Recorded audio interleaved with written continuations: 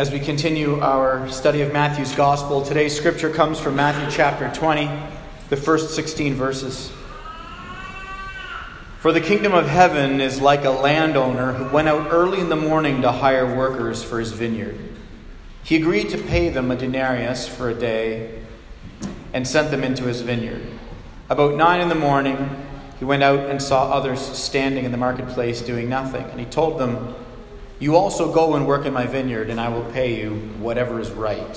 So they went. And he went out again about noon, and about 3 p.m. he did the same thing.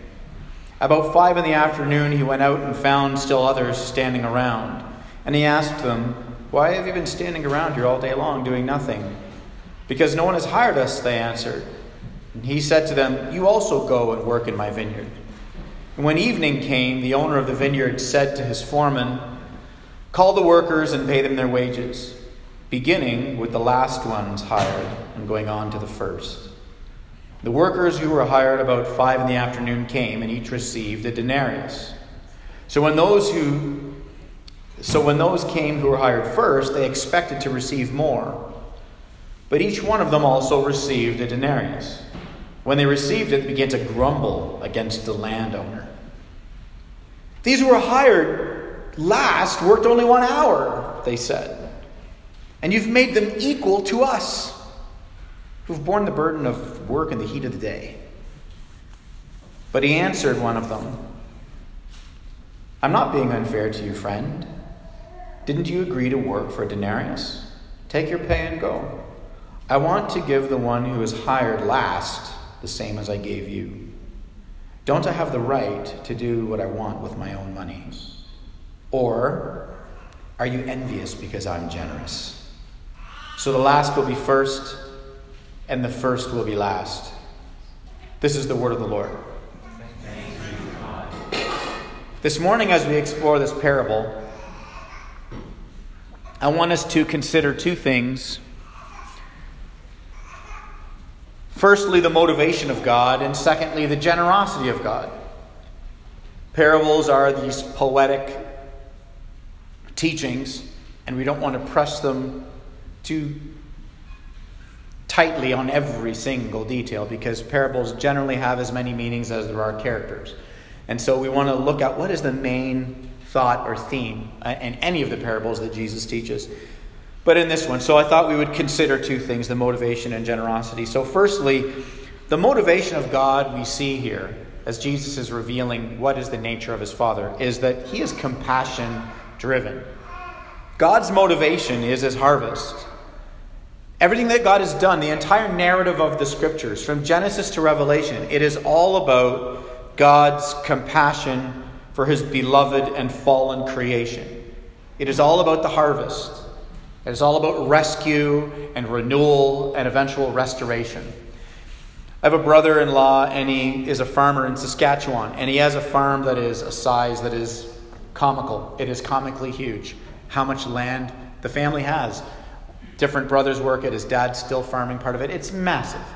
And when it is harvest time, nothing else gets any focus, because it is all about getting the harvest out of the field. It is the absolute focus of all of your time and your energy. It's all you think about is the harvest. The motivation of our Father, the love he has for his creation, for you and I, for the people of this world he desires to draw by his great grace. He's fixated on it. Notice how the landowner goes to the marketplace. This is an image that everybody would have been familiar with. If you didn't have work, you'd go to a specific place and landowners would come and they just hire you on the spot. And the denarius that's here, that's a day's wage. So this is all just and fair and appropriate, and everybody would have understood that.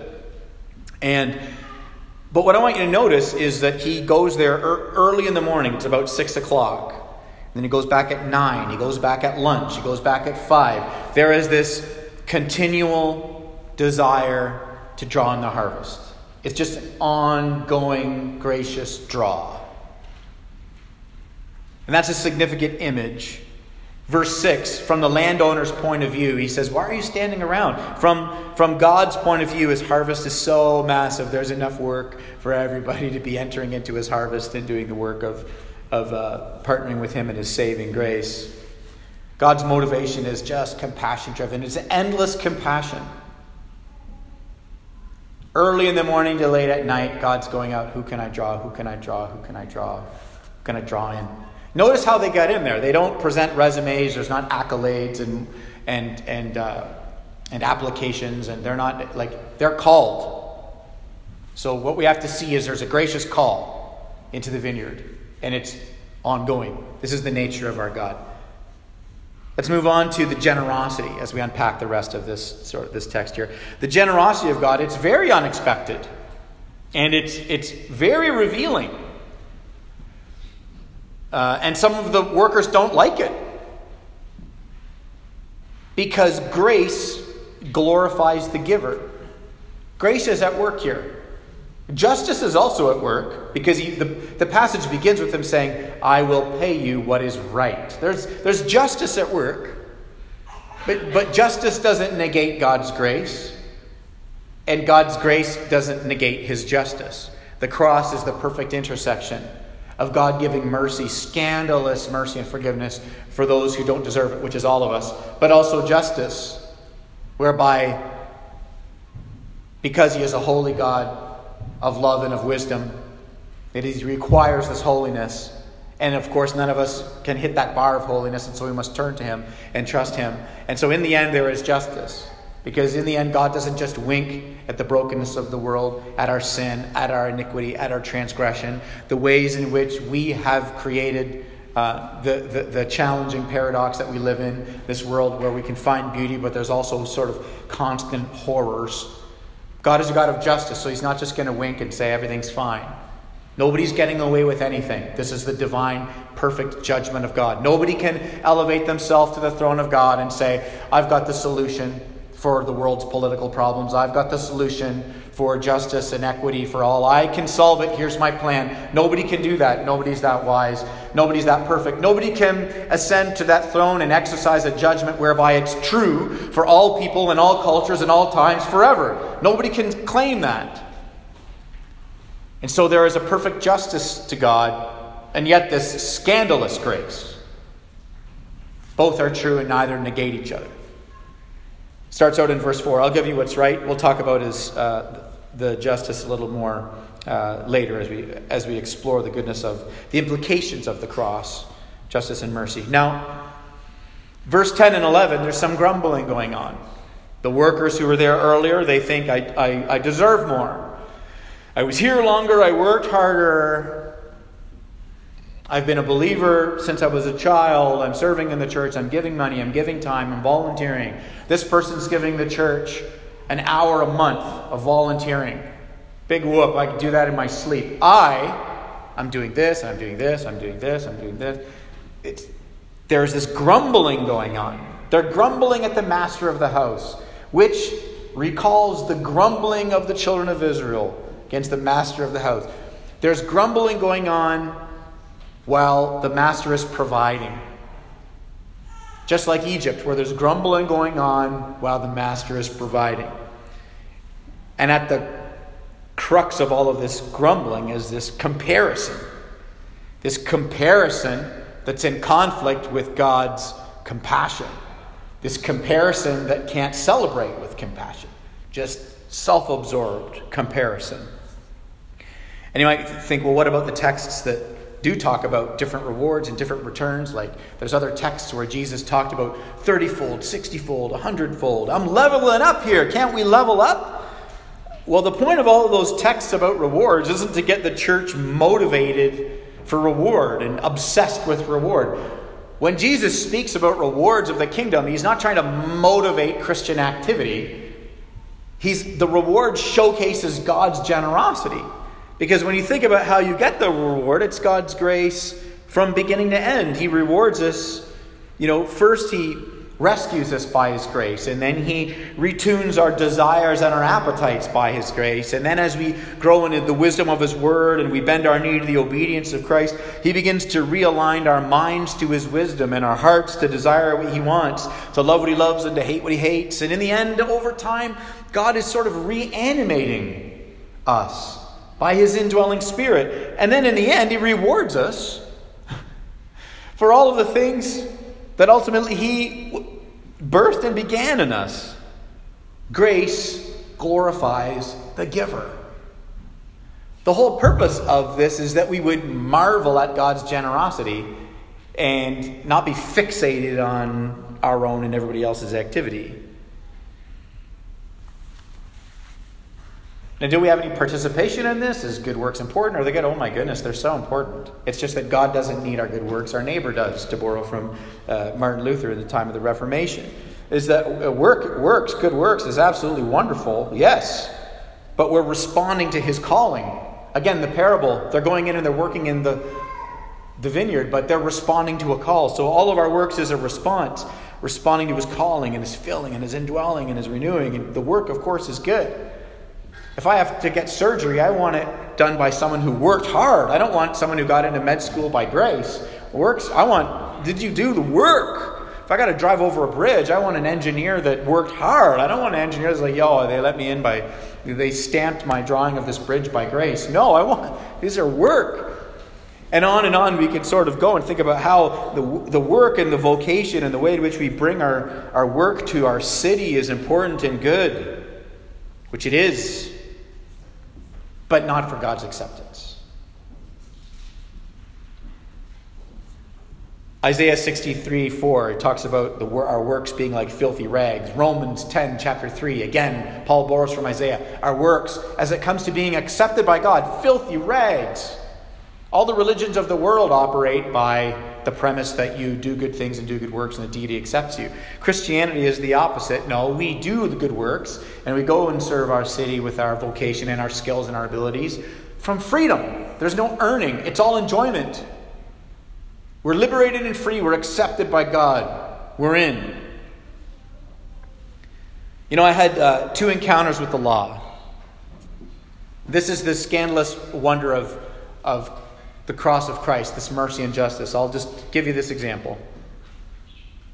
When I was when I turned 30, that's when my friends and my family sent me to racing school, and I got to go and spend 12 hours on the track and get my racing experience, and I was so thrilled about that. But I didn't own a car. I drove a Jeep. I don't know if you don't even need to know anything about racing. You shouldn't go around corners in a Jeep. So my friend says, I'll let you borrow my car. And then leading up to racing school is the weekend before, and I was with Susan and my sister and her husband, and we were in the car, and I went to pass this truck late at night out in the middle of nowhere in the country. And I went to pass this truck, and I passed the truck mega aggressively, over aggressively, didn't need to pass it nearly as fast as I passed it.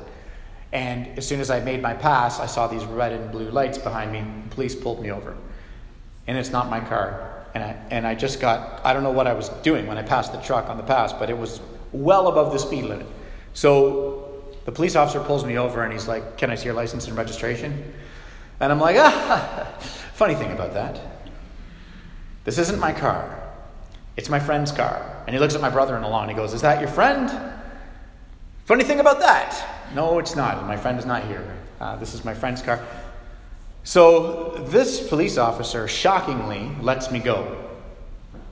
So I experienced grace, but justice was not served. It's not the job of the law to dole out grace. I enjoyed it, but that's not the job of the law. But if the reverse had happened, and I just said, "I'm so sorry, I didn't realize how fast I was going, and I was just passing this truck, and I know I could have passed him at, I could have made the pass at 100, but instead, I was just borrowing this car, I got a little excited, I passed it, I'm at 320, no, just kidding. I passed it faster than I needed to pass it, I'm so sorry." And the guy's like, "Sorry, the law is the law." Then he would have been doing his job, and I would have had no grace. The cross is the intersection, because Jesus Christ receives at the cross the guilt of all of our sin. This is the significance of the atonement. This is the justice being served, that God's not going to wink at it. He's going to absorb it.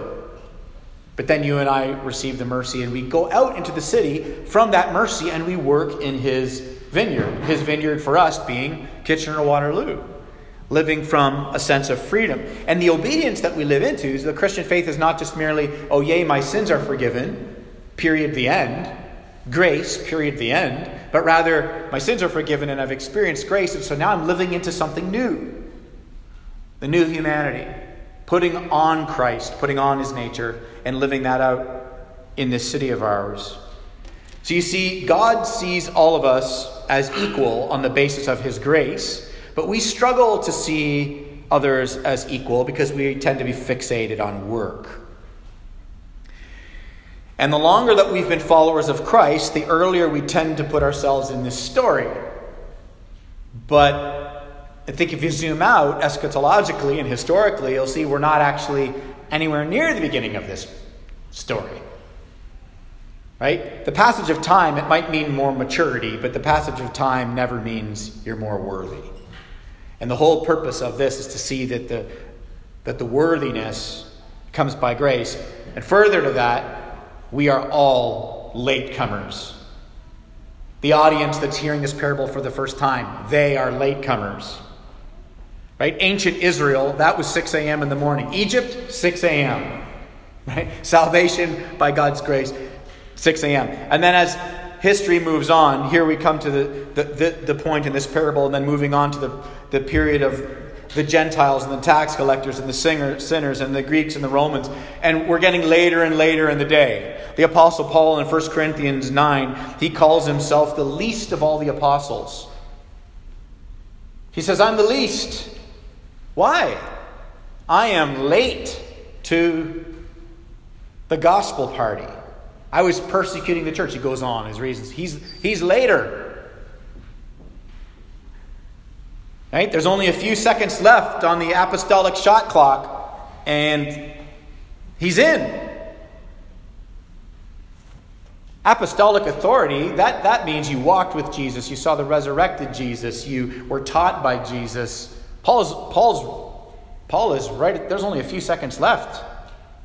When he has apostolic authority, there is no more apostolic authority. All the rest of us who preach, if we're preaching faithfully, nothing I say has any authority unless I am faithfully restating that which does have authority. So Paul's pretty late. You and I,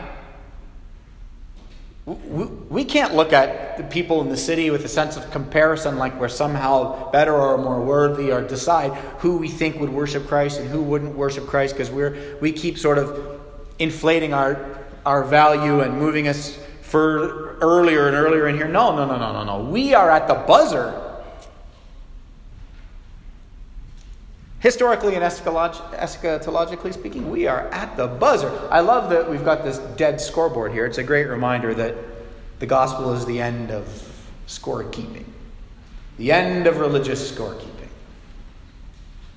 And Jesus is drawing everybody into just the wonder of God's generosity. Some of your English translations have a phrase right at the end of this text that says, many are called and few are chosen. That's not in the earliest Greek manuscripts. That's why I didn't put it up here. However, it's consistent. Jesus said it elsewhere, so that addition doesn't change the meaning or throw something off. So if you look in your Bible in your lab and you see that, don't be alarmed. Many are called and few are chosen is a way of saying that by God's grace, he is the one who is doing the external call, and that external call requires an inward response, a sense of inward call. And many reject the external call, but those who respond to that external call, they are the chosen. So in a sense, there's this glorious mystery and harmony between God's sovereignty and human agency. Both are happening. From our point of view, the doorway says respond to the call, and then we do by grace, and we turn around and it says welcome to the chosen, and both are true. And so the landowner does exactly what he promised, but there's no thankfulness, there's no rejoicing, there's complaining. And this is significant for us to consider. We ought to be marveling at God's grace and not spurning God's grace. When God does a beautiful thing in the lives of someone sitting in the chairs next to you, may we be able to celebrate with their goodness and God's grace and not get immediately into comparison. Well, I don't understand why this thing is happening in their life. What about my life? What about what I have done? How do I celebrate? Jesus goes on in verse 15 to say, or is the reason that you can't celebrate because you're envious? The Greek is poneros, which means the eye is evil, the lens. You're going through life with a particular shade of sunglasses on, and you see everything through that particular lens. And Jesus goes, there's something wrong with that. It recalls teachings that he did earlier in Matthew when he says, if the eye is dark, the whole body is going to be full of darkness. The perspective. And so when we zoom out on all of this entire parable, we realize that all of this grace is inviting those disciples to really marvel at what just happened, which was last week's sermon. The rich ruler, hey, what do I have to do to be saved? I've done everything. And Jesus says, well, no, actually you haven't. Worship God alone and sell your stuff. And he doesn't want to do it, and he leaves. And after he leaves, Peter says, hey, wait a minute, we left everything. What about us? And here's the response. In a sense, Matthew puts this account after, what is the reward? Well, the reward is this glorious renewal. But also the disciples are being taught something. Hey, wait a second. There's some people who are going to come into this after us, and they're going to get the same reward, the same glorious reward. What is this going to mean? It's adjusting the expectations to realize the generosity of the Father goes beyond what we can understand. It goes for generations. It's going to go on for millennia. There's going to be lots of harvest after the disciples. There's going to be like this small little church in a basketball court downtown Kitchener, and God's going to just keep on doing saving work all the time in all the cities across the world. The first will be last, and the last will be first. The essence of God's grace. Blessing according to his great pleasure and not according to what we deserve. We don't want God to reward us according to our works, because when we say that, we're thinking about all of our best works. What about your lousy works? Oofa. We don't want to be rewarded according to our works. That's lunacy. We must rest and marvel in the goodness of God's grace.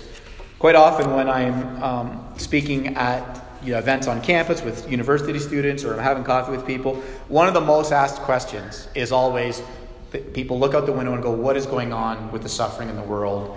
And why, if this God is good and wonderful and gracious, and why is he not just wrapping this whole thing up or intervening, or like it is a chronic question.